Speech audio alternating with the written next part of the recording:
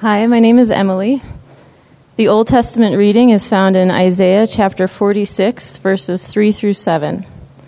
Listen to me, O house of Jacob, all the remnant of the house of Israel, who have been born by me from before your birth, carried from the womb. Even to your old age I am he, and to gray hairs I will carry you.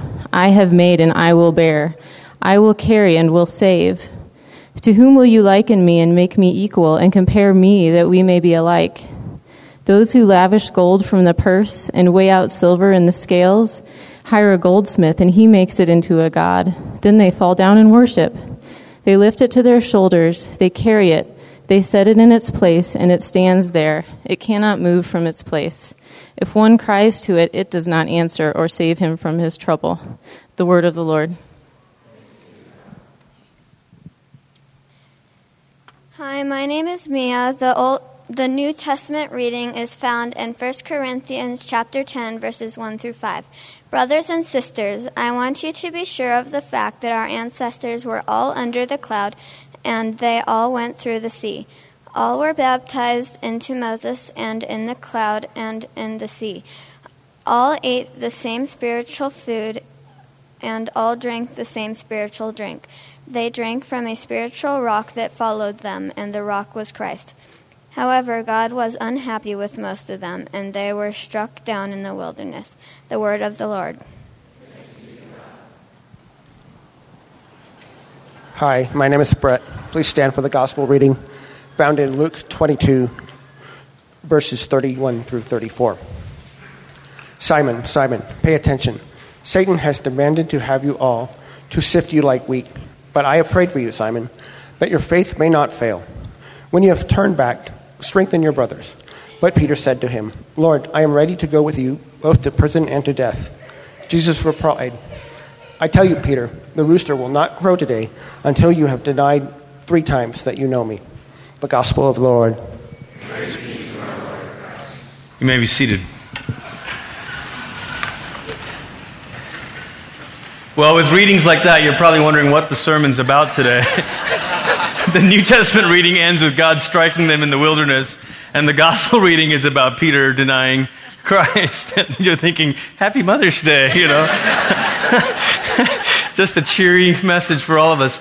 We're in the middle of a series called Church in the City, and we're working through 1 Corinthians, which is Paul's letter to the church in Corinth. And so we've just kind of been reminding ourselves of sort of the setting of this and how Corinth was this rebirth city. It was a city that had its heyday a few hundred years before the time of Christ and then was destroyed, lay in ruins for about 100 years, and then it gets reestablished as this capital city of this Roman province, and it becomes a favorite destination for Roman emperors because of its location by the water. There's games that happen every 2 years there. It becomes thriving in commerce, again, because of its location as near with ports and all of that. And so there's a new wealth, there's a new success that has come to this city. And Paul comes in here, and this is the first time that a church is planted in a major city, in a city of this size.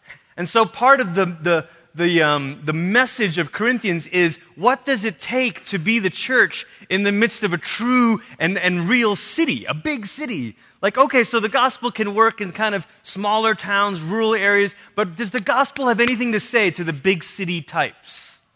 Moreover, how can we as the people of God live when we are the minority in the midst of a culture that has its own way of ordering life, the culture that has its own way of prioritizing things? How do we live as the people of God in the midst of the world?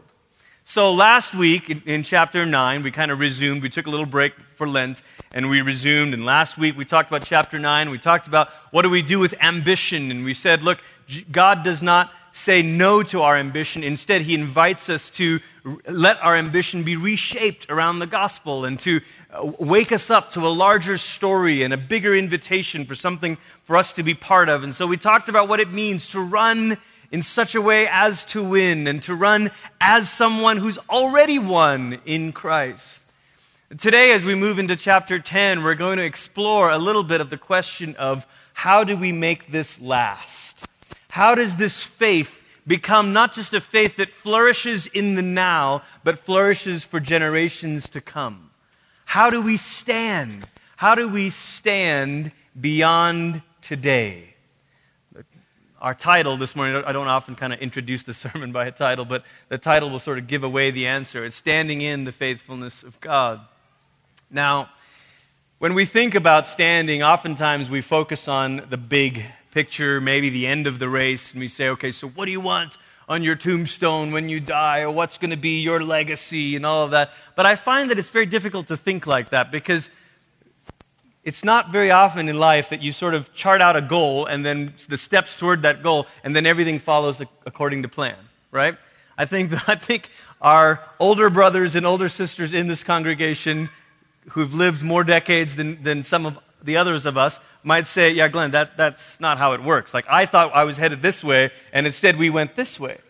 And very often when we look back at our life and we see if we've stood and been able to withstand, really, it's the result of several small little obediences, if you will, small faithfulness in these incremental places, these little moments of testing.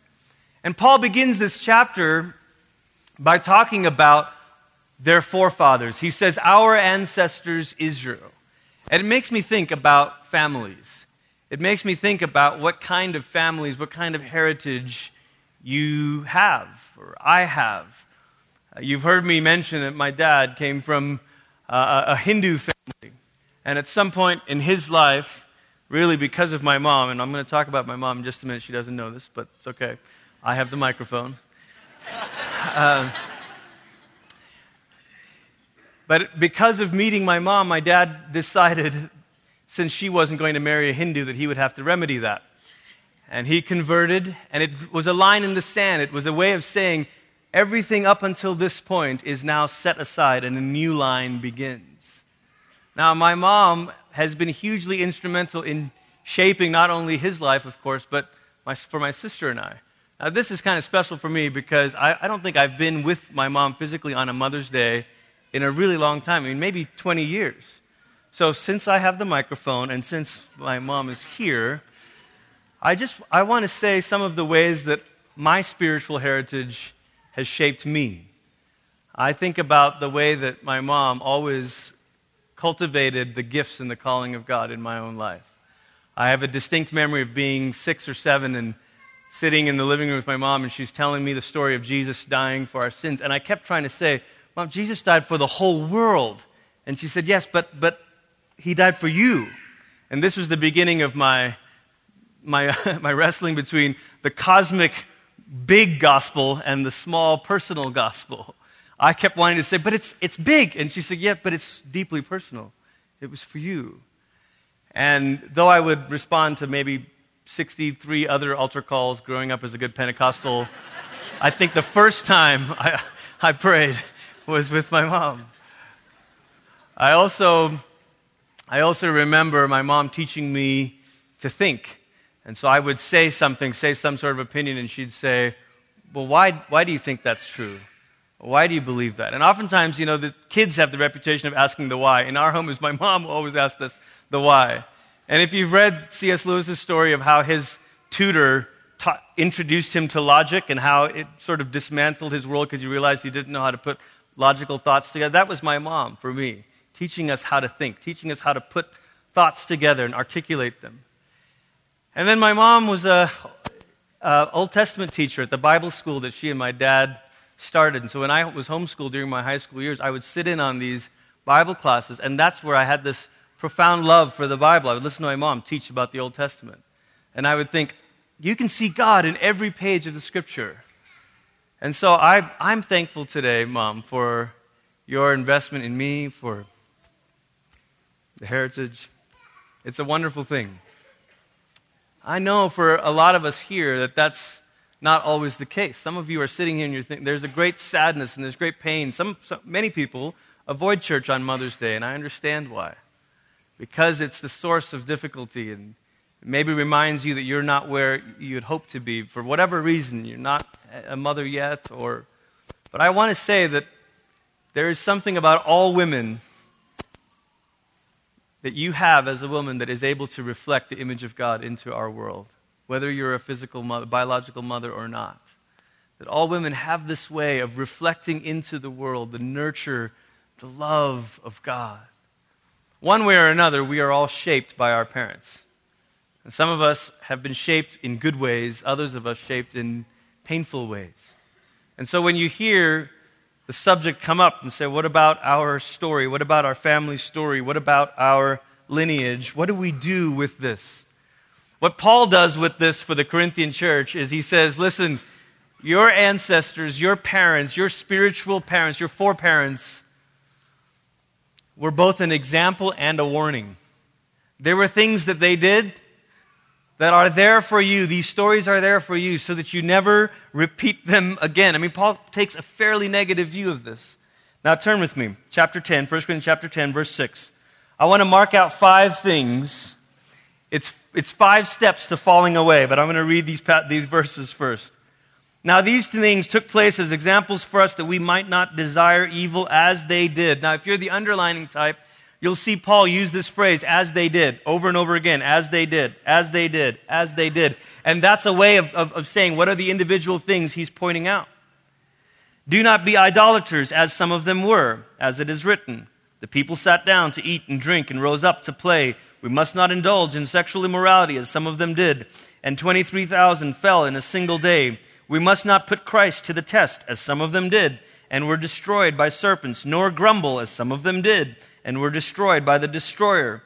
Now these things happened to them as an example, but they were written down for our instruction, on whom the end of the ages has come. Paul's saying, look, all of us have parents, ancestors that have gone before us. And we can look at that story and we can say, thank God, or we can look at that story and say, why God? But whatever the case is, there's some measure of looking back towards our lineage and saying, okay, God, what is it that we are never going to repeat? What is it that we don't want to bring forward into our families or into our world or into our own lives? Some of you, you've made decisions about your own life based on things that your family of origin was. And you say, I'm never going to be like this.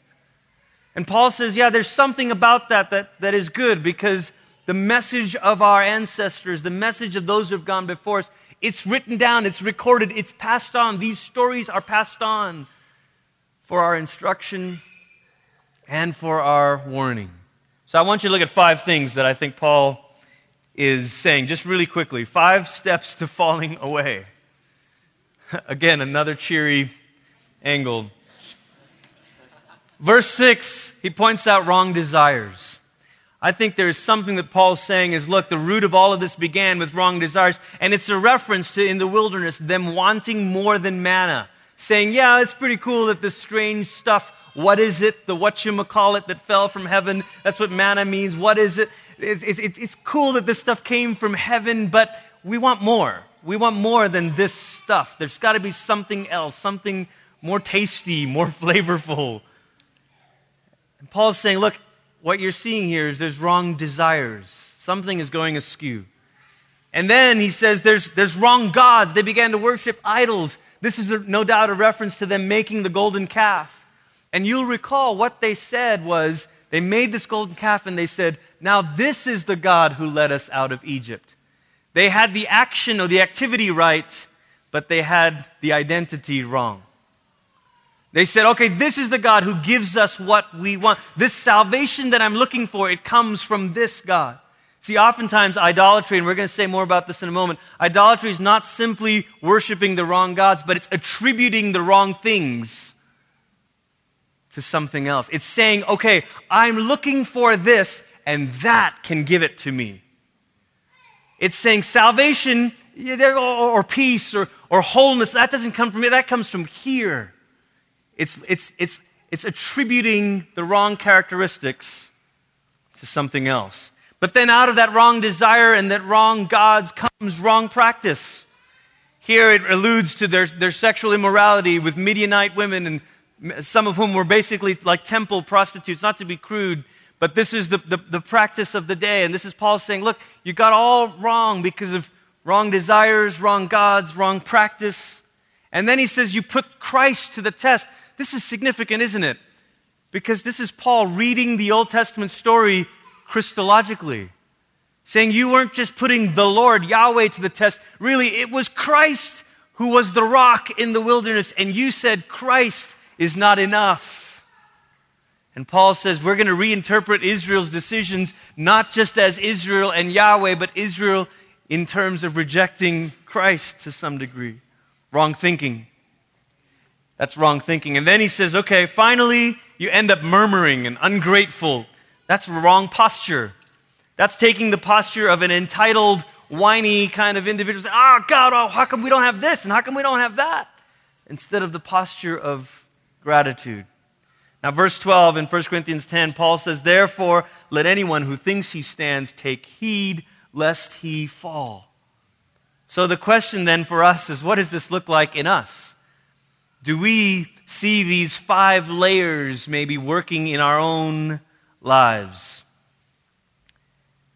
You know, it's interesting because so often when we think about standing and not falling, and you look at this list of 5, what's the thing we jump to focus on right away? Number 3, right? Wrong practice. When you think about falling, you go right away to the behavior that was wrong, and you think, oh, how do I fix that behavior? It's the great trap even for parents to say, okay, I need to change my child's behavior. We do this with ourselves, we do this with others. We want to jump right away to number 3, wrong practice. How do I change the behavior? Instead of saying, maybe this really began at a layer much deeper than that. Let's work through a little example. Let's say it begins with the wrong desire, where we say, you know what I really want in life, the thing I truly desire, my desire above all desires is to be happy. That's my desire. I mean, it sounds so good. Movies would corroborate it. Novels will back it up. So this is just what I just want to be happy. And so happiness is kind of my desire of desires. But you know what then you do is then you make gods out of the things that you think gives you that happiness. So all of a sudden a friendship becomes an idol because you've believed that it promises you something you want.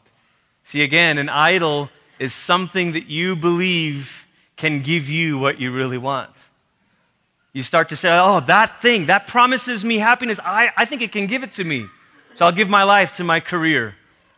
Actually, this can happen even with very innocent things, couldn't it? This can happen within a marriage, where all of a sudden a spouse becomes the chief source of your happiness, and you say, you're the one that can deliver on what I want. You're the one that can deliver on my desires. And so you start to make that person or that relationship the idol, the all-powerful thing. And then it begins to result in wrong practice. Like what? Well, like starting to control the relationship when it doesn't go the way you want. Starting to manipulate. Starting to find ways to get what you need out of others. How do we slide into this?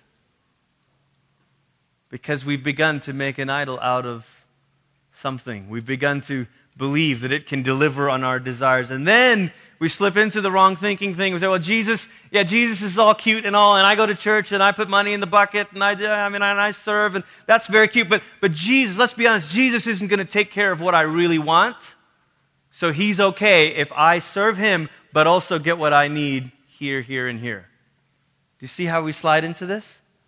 This is the wrong thinking. And then all of a sudden we develop this wrong posture where we say, okay, God, you owe me. I'm serving you, but actually you're not. You're serving this desire that you've made the chief desire of desires. But you think you're serving God, and then you come to God and say, God, you owe me. But basically, you're serving your own desire, and God is just another vehicle to get what you want. Do you see how this happens in us? It's worth reflecting on very deeply to say, wait a minute. I've somehow slipped down the same path. This is why I think temptations are really an invitation to examine your soul. Temptations are really invitations to examine our soul. We don't often think of temptations as invitations. We always think of temptations as, I just got to get out of here. I got to pass the test. I got to make sure I don't fall. And look, all of that is true. But I wonder if from this text, Paul is showing us, look, the lesson from our ancestors is that the problem begins much deeper than we thought. The problem is not simply, how did I end up here? How did I make this mistake? But the problem is something that we've been able to mask or cover for all of these years. In January, I began seeing a spiritual director. And I know in Sunday school here, Tara is teaching us a little bit about what that is. What is spiritual direction? And learning to listen to the Holy Spirit and paying attention with someone else. And I'm doing this because just because I'm in ministry or in leadership doesn't mean that automatically my soul is always cared for. In fact, that's one of the myths, isn't it? That you're a leader or so your soul has got to be like on self-clean mode, self-cleaning mode, just. I wanted someone who is off the grid to help prayerfully pay attention to my own soul with me. And one of the things my spiritual director has been talking to me about is the idea of these difficulties in life, whether it's a trial or whether it is a temptation, to say these are invitations. These are invitations to see something deeper going on in your life. And I'll give you perhaps a surface example of this. I was talking to him about how obsessed I am with refreshing Twitter and other social media things, and just refreshing it all the time. Which there's a certain irony in refreshing social media and not refreshing your own soul, right? We talked about, could this be an invitation to see a deeper loneliness or a deeper sadness, something deeper inside your own soul that you don't pay attention to? Friends, how often do we move so quickly through the day? I got to do this, I got to do that, I got to go here, I got to get this done, I'm moving, I'm going. And then something comes up and you're tempted to feel angry or irritated or feel gypped or offended or hurt or resentful or whatever it is. And then you say, well, that's just because, they don't really care about me. But what if in those moments when you feel those thoughts coming up, you say, Spirit of God, has something gone wrong out of alignment in my own heart? Has something amiss in my own life? See, St. Augustine said, listen, sin is not just desiring the wrong things, sin is desiring the right things wrongly. Augustine wrote about disordered desires. That very often, look, the desire for happiness or the desire to be loved, those are good desires. But when we allow one to become higher than it should, all of a sudden our life is disordered. And the moment of temptations are the moment where we can say, God, are you inviting me to see something deeper than I've ever seen before? Are you inviting me to see that I've actually got some disordered desires? That all of a sudden it's not just about saying no to lust or saying no to but it's also about saying, God, what is out of alignment in my own heart? Temptations are invitations to actually examine your soul. But let's say this in the positive. How do we shape desires properly? How do we shape our lives? Maybe one of the things we can say from this layers of 5 is to say that, look, in order to arrive at the life that we want, it begins not just with training ourselves with the right habits of behavior, but it begins with training our loves. Training our heart to love properly. Again, a very Augustinian idea. I'm sure Holly is attending to Jane somewhere, but this is one of the things I think Holly does so well as a mom, is training our children to love rightly, to desire rightly. You heard it come out of her in her prayer because this is the kind of thing that's in her. But we talk often about the good and the beautiful and the true. Mothers, one of the things mothers do so well is point our children towards saying, where is goodness? Where is beauty? Where is truth? Where is this in nature? Where is this in art? Where is this in story? How do we cultivate this? How do we see this? And again, I want to say, I think this is a gift that all women have, mother or not. That there's something that women have been given to reflect the image of God into our world that is all about shaping loves, shaping desires, teaching us to celebrate something, to see beauty, to see the joy, to see the life. And it's oftentimes me in my home who's saying, let's go, let's keep moving. We got to get, And she's saying, can we just read a little bit longer? We got to get the kids to bed right now. Shh. We're stopping to embrace Why? Because I think when children grow up seeing that our God is actually the fountain of all that is good and beautiful and true, then in nurturing others to see this, we're shaping their desires rightly. We're doing what Augustine said, teach me to love, and then I will believe. Teach me to see the beauty of the Lord, and then my mind will catch up, maybe. But let my heart be captured by the magnificence of this. Now you're listening to this and you're saying, Glenn, are you saying that this is a guarantee to falling away?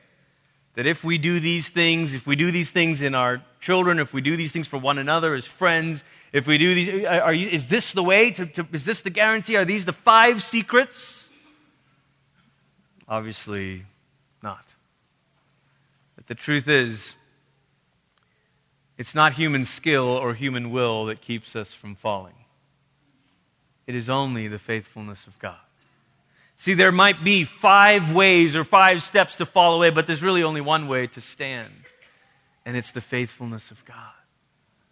Now think about this story of Israel. Paul saying, look, God destroyed them in the wilderness. Right. But is that how Israel's story ends? Is that how Israel's story ends, with them sort of dying in the wilderness and God saying, woof, that was a mistake. Where can I start over? Greeks?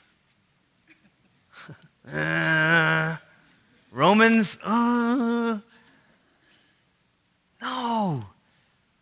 How do we see the faithfulness of God? What's Paul hinting at here? It's Jesus, isn't it?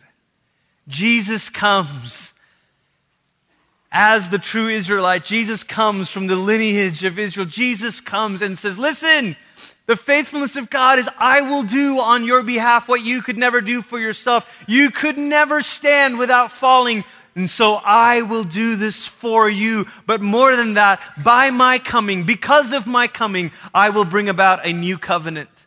A covenant that doesn't just give you instructions, but leave you with a stony heart. A covenant that says, I will give you the command, but I will also give you the desire for that which I command. I will give you the instruction, and I will give you the heart that will love that instruction. This is the beauty of this. This is why the promise of the new covenant is that God will give us a new heart. A heart that replaces the hard one. The faithfulness of God over and over again. Verse 13. No temptation has overtaken you that is not common to man, but God is faithful. And He will not let you be tempted beyond your ability, but with the temptation, He will also provide the way of escape that you may be able to endure it. There is a sense in here where Paul is trying to say to the Corinthians, listen, there is an illusion that this test will last forever, but it comes in waves, doesn't it? I was rereading Screwtape Letters, that magnificent piece that C.S. Lewis wrote about temptation. And in it he says, one of the senior devils is instructing one of the younger tempters, and he says, listen, make them think that this temptation will last forever and that the only way to make it stop is to just give in. Don't let him realize that this comes in waves. Don't let him realize that there is a way to endure and then it subsides. Don't let him recognize that the grace of God in our lives gets stronger and stronger. Don't let him realize that the battle has already been won. See, Paul agrees with his virtue teachers. Lindsay, we were talking about this. Lindsay teaches philosophy at the Air Force Academy, and she's talking about the classical virtue teachers. Paul agrees with the virtue teachers that there are times of testing, and you got to submit to it. But Paul differs with the virtue teachers in that he says, while the pagan writers stressed human will, Paul stressed the faithfulness of God. The temptations are opportunities to witness God's faithfulness. Temptations are opportunities to witness God's faithfulness, to say, listen, it is God who has done this on our behalf. It is God who has run this perfectly. It is God who has been faithful. It is the faithfulness of Jesus the Messiah who has done this for me. And because of his faithfulness, I have been given a new heart.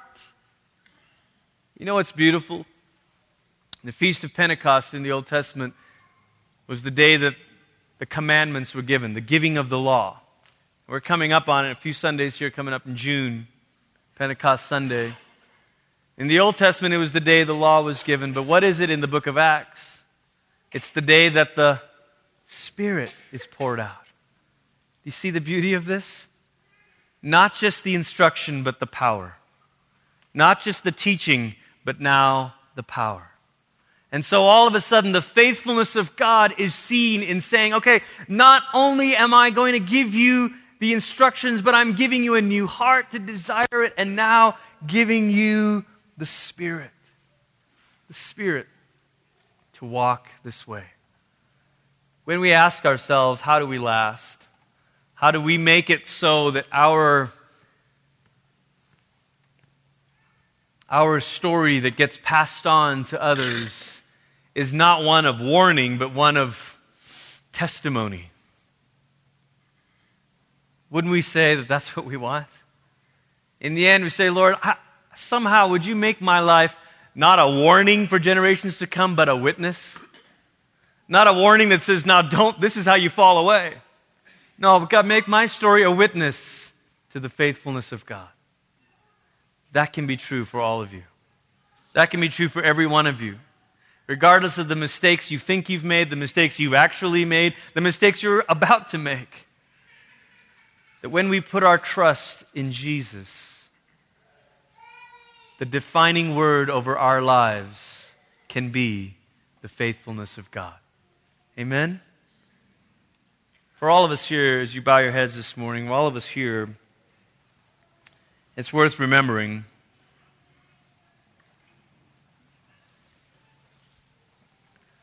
we don't stand because we have extraordinary skill or exceptional will. We stand because we have a great and faithful God.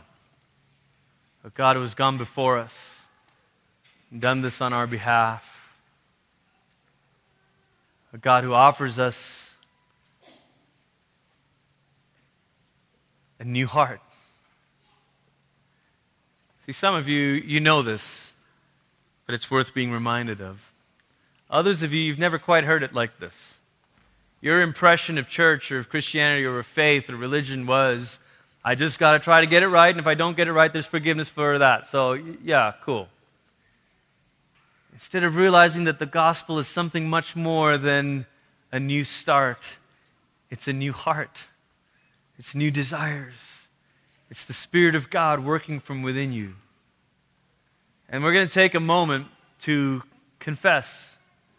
But this confession is not about beating yourself up or feeling the guilt or the shame. This confession is about saying, okay, God, without you, I will surely fall away. Just like Israel did. Without you, I will surely fall away. But God, with you, you can do a renovation in my heart, in my spirit, in my desires, in my soul. With you. So would you take a moment, right where you are, and just quietly begin to say that. Say, God, I'm sorry for trying to do this with human skill, or just better resolve. I don't want that. I want the gospel. I want the gospel. want the newness that you give, Jesus. New heart. I want your Spirit inside me. I want you to work from the inside out, changing my desires, smashing my idols, shaping my practice, changing my thinking, so that in the end we can have the posture of the one who receives. See, this is what grace does to you. Grace teaches you to always come to God like this, with hands that are open and held out. In just a moment, we're going to confess, and then we're going to come to the table to receive what has already been offered to us, to receive what has already been given to us. Grace. Grace.